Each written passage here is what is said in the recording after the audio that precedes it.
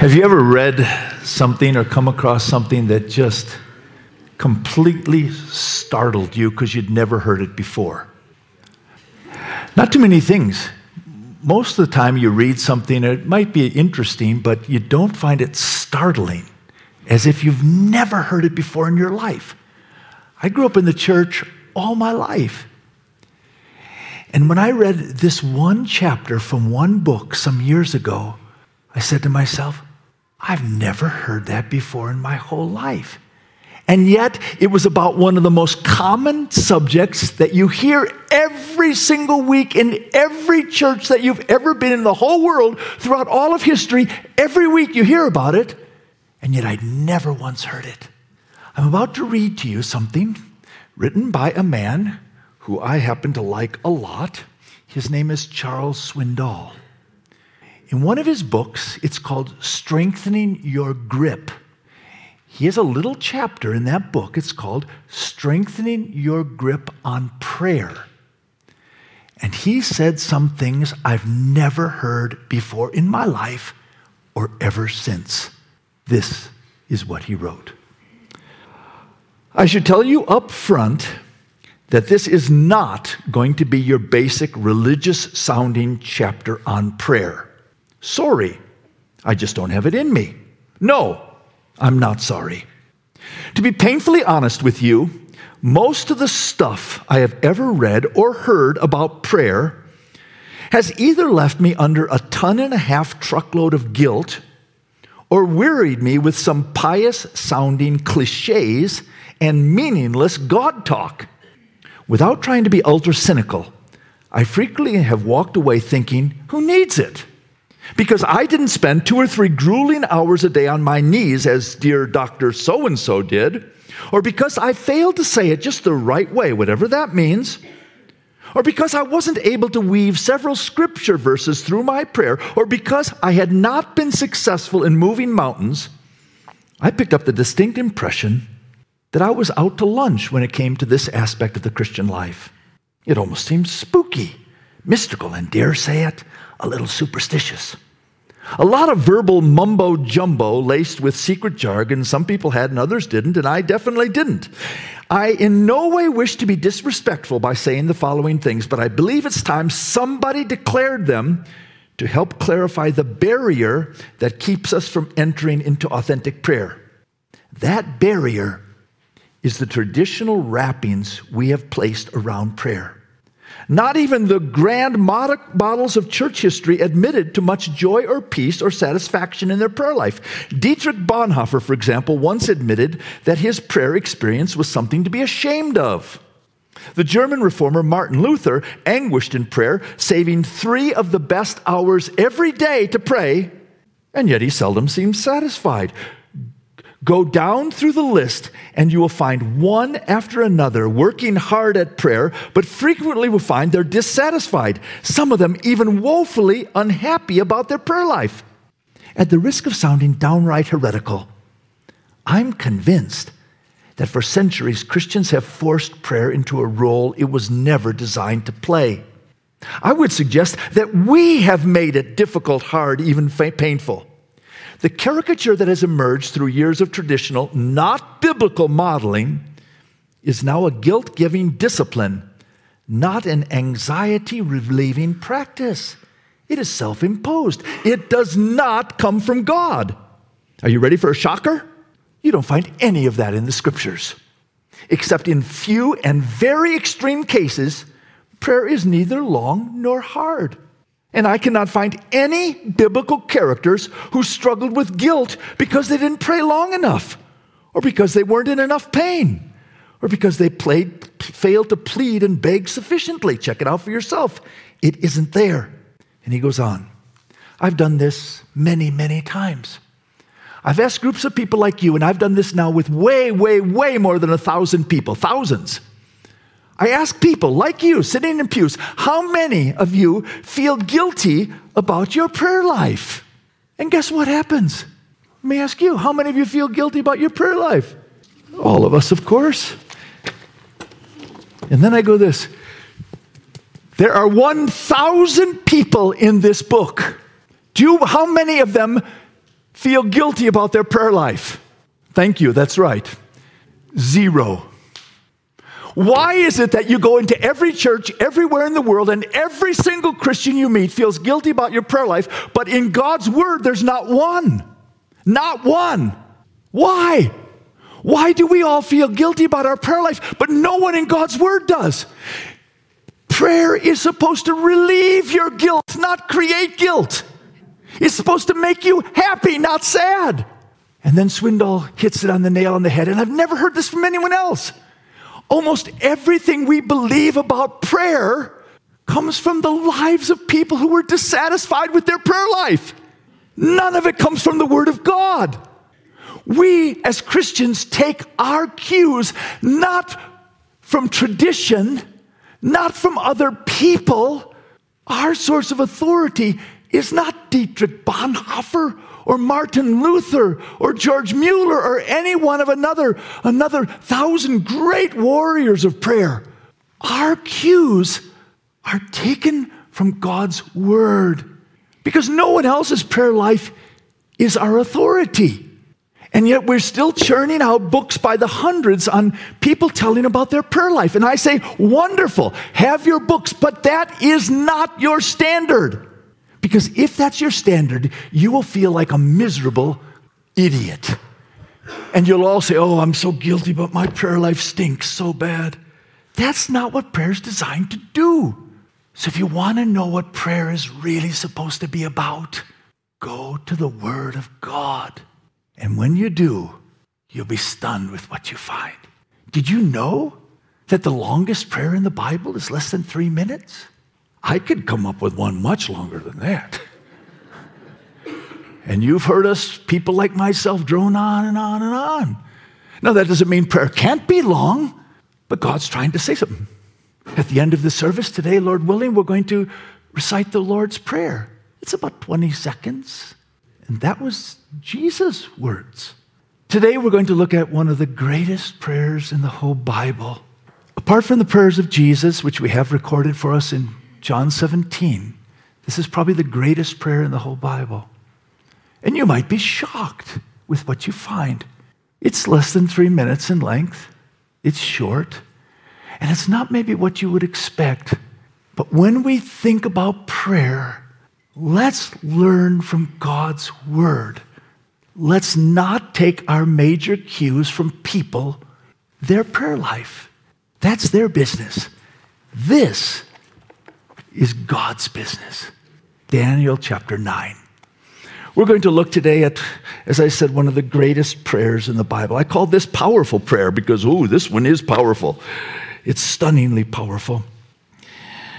Just to give you a brief background, in this chapter, chapter 9, it was originally written in Hebrew.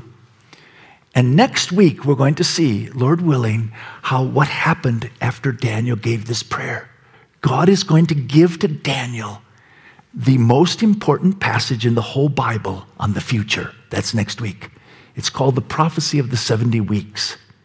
But we know it has some connection with this prayer of Daniel's. It is powerful. This prayer resulted in God giving to this great man Daniel probably the most clear vision of what the future will hold that's in the whole Bible. Maybe he saw the future as clearly as anyone except for the Lord Jesus himself. And so this prayer is really, really special. Now, the text of Scripture here in Daniel chapter 9, if you have it, is going to tell us that it all began with Daniel reading the Bible. You think, well, he didn't have a Bible. Yes, he did. He did have a Bible in scrolls. Remember, Daniel is a very, very, very highly educated man, one of the most educated in the world at that time. He had access because he was at the highest echelon of the greatest powers in the world at the time. He lived in massive luxury. He had access to the scrolls of God's Word. And we know from what he tells us that one day he was reading the scroll of Jeremiah. Not the original of Jeremiah that he wrote, but probably a copy of what Jeremiah originally wrote. And Daniel knew that Jeremiah was a prophet of God. He spoke for God. And so Daniel is poring over the scrolls of Jeremiah. And that's what prompts him to his prayer. The first principle we're going to look at today is Daniel's prayer began by taking God as his word. It seems to me one of the biggest problems we have with prayer is that we expect God, or we ask God to do things he never promised to do. God, make me rich.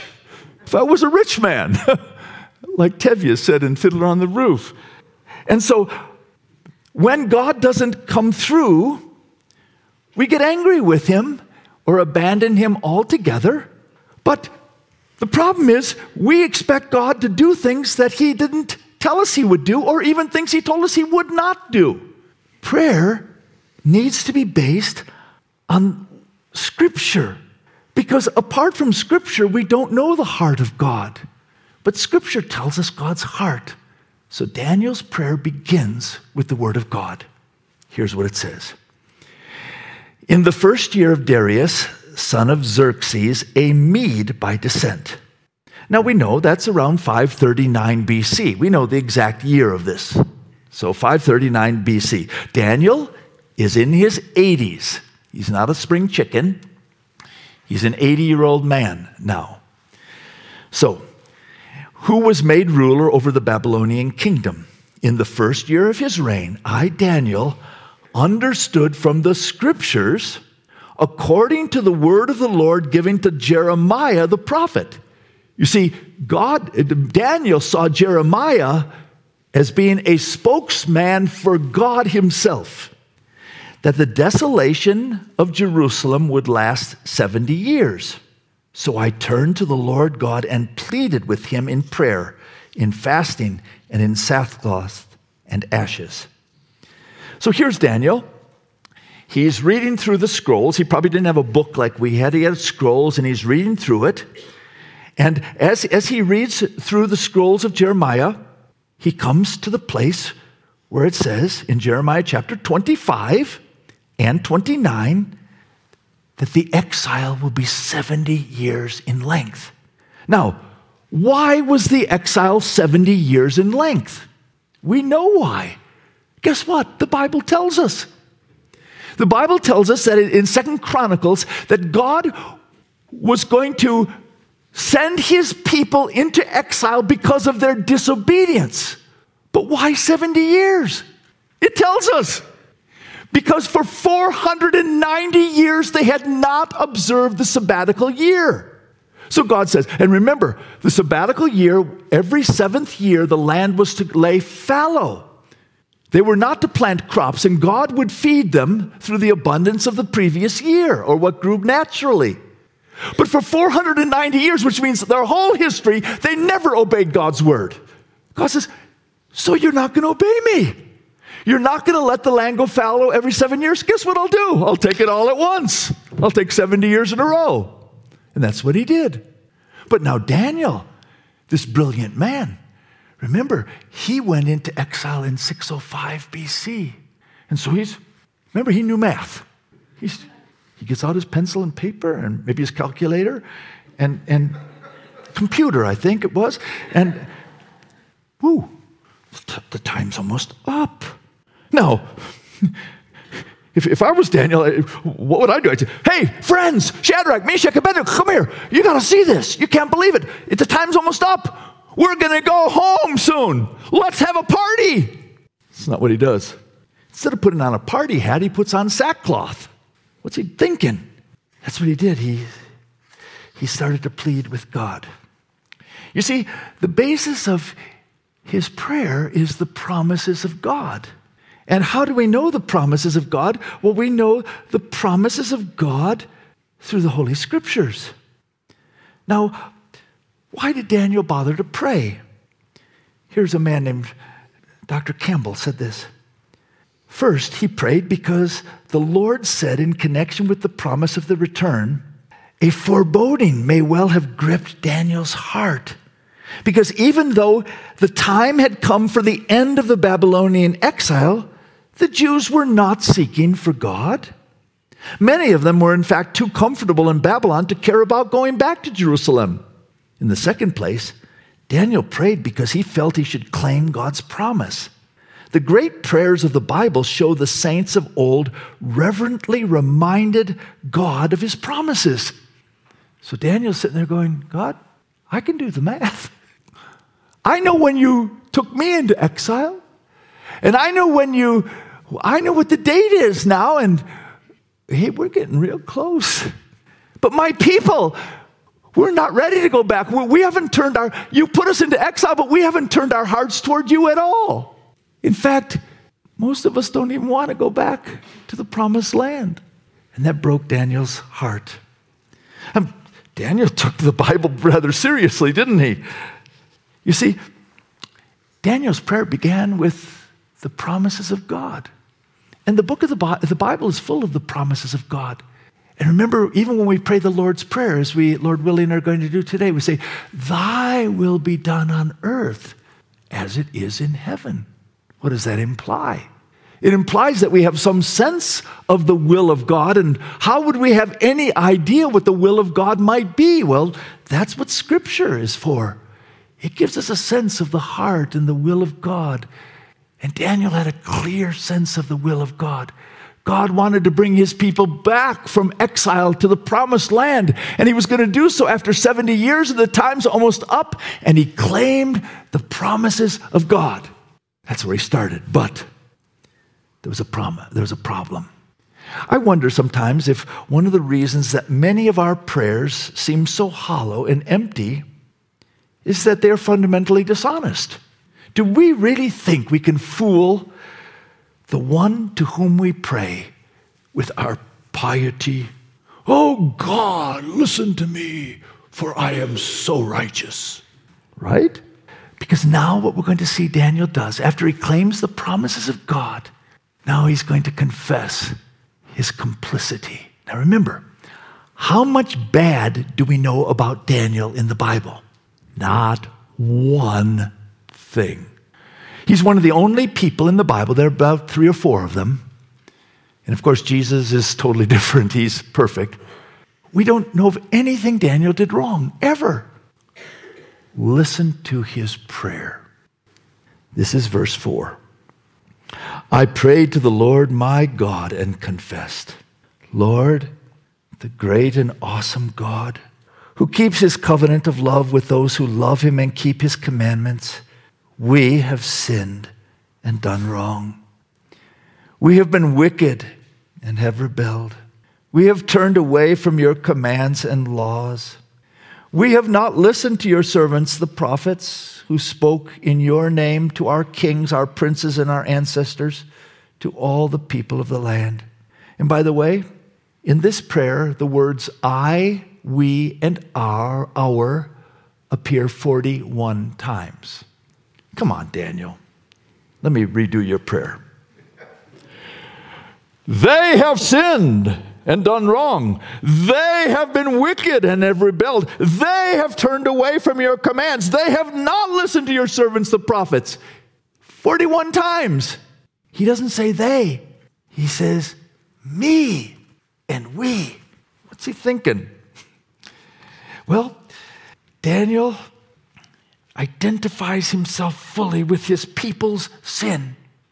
You know, we live in a country in which they say that Robert Bella, one of the chief sociologists, that our number one value as Americans is radical individualism. Everything is about me, only me, my rights, my choices. Nothing else matters. Well, that's really a weird concept, by the way. In the rest of the world, they think we're absolutely nuts because we are nuts. Most people around the world have a much bigger sense of corporate responsibility, communal responsibility. That comes from the Bible. You see, when our society goes wacko, it's not because there are wackos out there. It's because I'm a part of that too.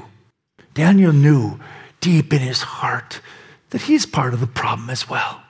And if God is going to have mercy and grace, which he's going to plead for, he's got to include himself in the whole thing. Look at, did you see how he contrasted? He said, you, God, you're great and you're awesome, but we are wicked and rebellious. You keep your covenants, we break your covenants. You do no wrong, we're riddled with wrong. You send your prophets and we don't listen to the prophets. That's the reality of our existence. And remember, God had said through Moses, here's the deal. If you obey me, your lives are going to be so good, you won't even be able to imagine what a great people you will be, what a great nation, and how rich and prosperous and happy you will be. You can't even imagine if you obey me. But if you do not, the hand of my judgment will fall on you. I'm going to send you to another land that is not your own. I'm going to shame you. I'm going to discipline you. But thankfully, I'll bring you back home again. And the history of the nation of Israel is God bringing them to the promised land, kicking them out, bringing them back, kicking them out, bringing them back, kicking them out. Why? Because God fulfills his promises. A pure heart, like Daniel had, a pure heart of prayer, identifies with the sinfulness of all humanity, because all genuine prayer proceeds from a broken heart. We can come to God broken. We can come to God angry. We can come to God boldly. We can come to God confidently, but we never come before God proudly. Oh God, those wicked people out there in Riverton. No. Oh God, we are wicked. Abraham Lincoln wrote a letter to Albert G. Hodges. And this is what he said. He wrote, I claim not to have controlled events, but confess plainly that events have controlled me. Now, at the end of 3 years of struggle, the nation's condition is not what either party or any man devised or expected. God alone can claim it. Whither it is tending seems plain. If God now wills the removal of a great wrong of slavery, and wills also that we of the North, as well as you of the South, shall pay fairly for our complicity in that wrong, impartial history will find therein new cause to attest and revere the justice and the goodness of God. Did you hear what he said? Whose sin does he identify for slavery? Who did he say? Those rotten Southerners, of course. No, that's not what he said. We of the North, as well as you of the South. He said, no, we're all complicit in this sin. To what extent do we personally identify with the sins of our culture? Martin Luther said this, I am more afraid of my own heart than of the Pope and all his cardinals. I have within me the great Pope, self. Daniel, this great man, after claiming the promises of God, he confesses his complicity in the sin of his nation. But then he turns his focus from his sin to God's goodness. Look what he says next. Lord, this is verse 7, you are righteous, but this day we are covered with shame. The people of Judah and the inhabitants of Jerusalem and all Israel, both near and far, in all the countries where you have scattered us because of our unfaithfulness to you, we and our kings, our princes, and our ancestors are covered with shame, Lord, because we have sinned against you. The Lord our God is merciful and forgiving. Even though we have rebelled against him, we have not obeyed the Lord our God or kept his laws, the laws he gave us through his servants, the prophets. All Israel has transgressed your law and turned away, refusing to obey you. God, you are righteous, but we are shameless. You are faithful, but we are faithless. You are the lawgiver, but we're the lawbreakers. You are the one who sends the prophets, but we're the one who kills the prophets. That's who we are. But we trust not in our goodness, but in your goodness alone. You see, part of Daniel's prayer is, and what we do so wrong, if we say, oh, God, answer my prayer because I'm so righteous, I'm so good. Daniel says, oh, no. The only hope we have that you will answer our prayer is because you are so good. You are so gracious, because that is not what we're like. Now, how would you know if someone really believes that? How do you know if someone who has sinned and pleads for God's mercy, how do you know if that's really sincere? That's his next part. Because the next thing he does is, if in fact someone is really sincere with their prayer and truly acknowledges our sin, guess what comes along with the package? You also recognize God has a right to discipline you. Here's what's next. Therefore, the curses and sworn judgments written in the law of Moses, the servant of God, have been poured out on us because we have sinned against you. You have fulfilled the words spoken against us and against our rulers by bringing on us great disaster. Under the whole heaven, nothing has ever been done like what has been done to Jerusalem. Just as is written in the law of Moses, all this disaster has come on us. Yet we have not sought the favor of the Lord our God by turning from our sins and giving attention to your truth. The Lord did not hesitate to bring disaster on us, for the Lord our God is righteous in everything he does. Yet we have not obeyed him. You see what he did? He said, we're in exile now. We've been out of the Holy Land for 70 years. Our land has been destroyed. Our temple has been destroyed. And we have been made servants in a foreign land. And guess what? We deserve every bit of it. Because sin has consequences. And God's forgiveness does not eliminate necessarily the consequences of our sin. A pure heart in prayer accepts the loving discipline of God. And a truly contrite heart accepts the natural consequences of our sin. You see, forgiveness does not eliminate the consequences. Forgiveness is relational. Consequences are legal. A commentator, Ray Stedman, a pastor, said this: one of the major hindrances to prayer is that most of us are angry at God. We do not like what God has done to us. We think we've been treated unfairly.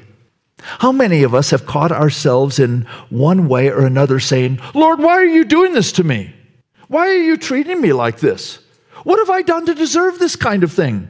All of that is a subtle way of blaming God, of saying that he is not righteous. You see, the truly godly heart in prayer says, you know, God, the fact that I've got it so good is amazing. I don't deserve that at all. In fact, I deserve hell, to be honest. That's what I really deserve. But here you give me a good life, none of which I really deserve, none of which I've earned, none of which I've merited. It's all of your grace. And so the only hope we have is that God is merciful. And that's where he turns next. Now, Lord our God, this is verse 15, who brought your people out of Egypt with a mighty hand, who made for yourself a name that endures to this day, we have sinned, we have done wrong. Lord, in keeping with all your righteous acts, turn away your anger and your wrath from Jerusalem, your city and your holy hill. Our sins and iniquities of our ancestors have made Jerusalem and your people an object of scorn to all those around us.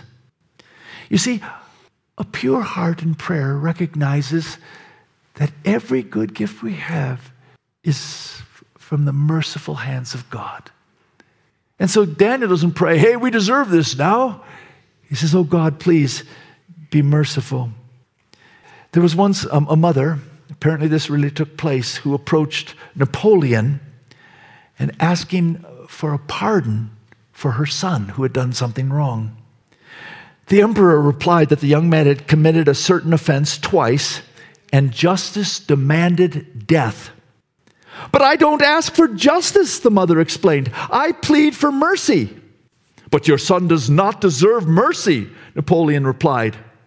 Sir, the woman cried, it would not be mercy if he deserved it. And mercy is all I ask for. You see, there's justice. That's when you get what you deserve. And there's mercy when you don't get what you deserve. And then there's grace when you get what you never deserve. That's grace. That's what God does. But why? He ends his prayer by giving the ultimate reason. Daniel, I guess, is twisting God's arm with this one. He says, oh God, here's why I want you to answer our prayer.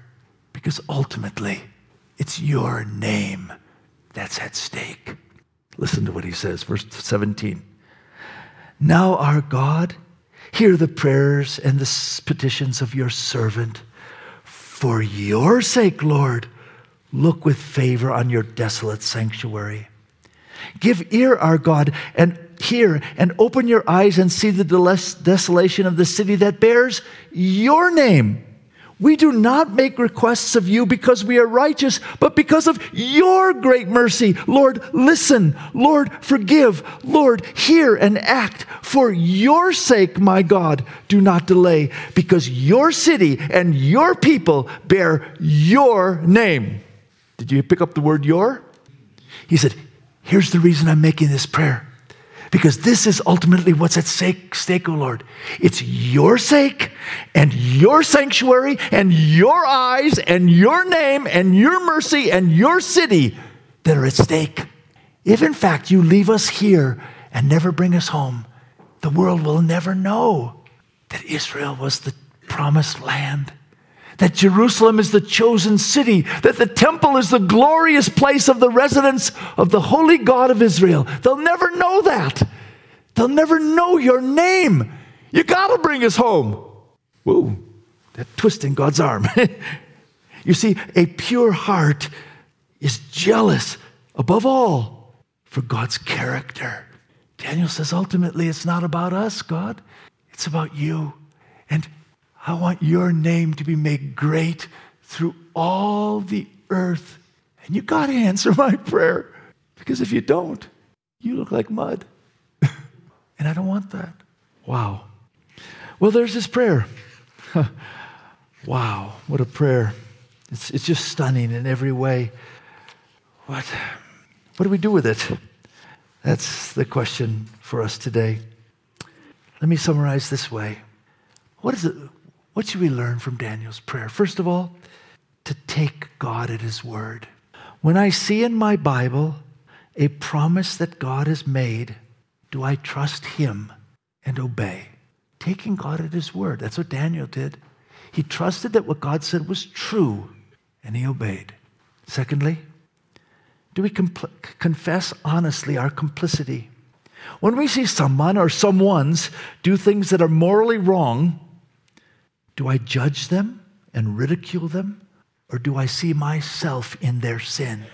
When we see our culture or any culture going to hell in a handbasket, do we point fingers of accusation, or do we recognize our own complicity? God wants us to see our complicity, and we're part of the whole of this nation. Its murder of the innocents is our fault. Its moral departure from anything God wants is our fault. And on we could go. Our country's raising up of leaders that aren't all that good at all, that's our fault. We're complicit in that. And God wants to hear that. That's what Daniel did. Do we acknowledge God's goodness? When things go south, as in my life, as they inevitably will do in everyone's life, do we blame God? Or do we ponder, okay, God, I don't like this, but you're up to something, and I know that it's good because you are good? Or do we blame God? Do we accept his discipline? When we feel the hand of God's loving discipline, do we accept the consequences of our sin? Or do we grumble and chase against it? You shouldn't do this to me. I don't deserve this. Oh, is that right? When I'm in pain because of my own sin or the sin of others, do I beg for God's mercy and grace, or try to pull myself up by my bootstraps? Daniel didn't do that. He didn't proclaim his righteousness. He said, God, our only hope is in your mercy and grace. And when I go through my day, do I ever get jealous about God's name? Daniel was jealous for the name of God. Everything he did was so that God's name would be great. Not our name, it doesn't really matter. That God's name would be great. You see, as I began, so often we take our cues for prayer from things we read in people's biographies, which are nice, but that is not our standard. Our standard is the Word of God. And God gave us this prayer of Daniel's to give us some hints as to what should be involved in our prayer. And by the way, as I said before, it lasts less than 3 minutes. It's a powerful prayer. A prayer that takes God as His word, is derived from a humble, very humble heart that acknowledges God's goodness and accepts His discipline, pleads for His mercy and grace, because ultimately what's at stake is the glory of God. That is a powerful prayer. Please stand with me and let's end with a prayer. A powerful one. One of the most powerful prayers we could ever say. Because one day Jesus' disciples were asking Him, Jesus, how do we pray? He says, when you pray, say this. Pray with me. Our Father, who art in heaven, hallowed be thy name. Thy kingdom come, thy will be done on earth as it is in heaven. Give us this day our daily bread, and forgive us our trespasses as we forgive those who trespass against us. And lead us not into temptation, but deliver us from evil. For thine is the kingdom and the power and the glory forever and ever. Amen. Amen.